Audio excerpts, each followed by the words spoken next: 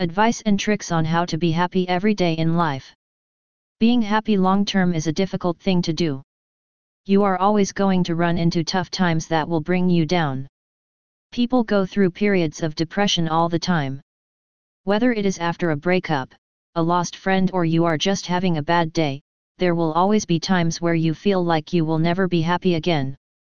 It is possible to be happy every day in life, it just takes some work to get there. Take it one step at a time. Being happy every day in life is not something you will be able to do overnight. There will be a lot of good days ahead of you, but there will also be many bad days. The best way to start being happy every day is to start slow. Make a small goal of finding one thing to be happy about every single day.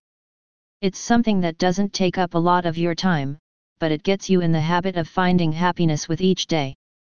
1 minute a day will be perfect to start. Spend more time being happy. Once you get in the habit of appreciating things every day, you can start working on spending more of your time in this good mood. Go from 1 minute a day to 5 minutes a day. Over time, you will find it easier to spend longer periods of time in this good mood. Consistency. Now that things are getting better for you, don't stop here. Keep working on these exercises, and before you know it, you will be one of those people that feel happy every single day.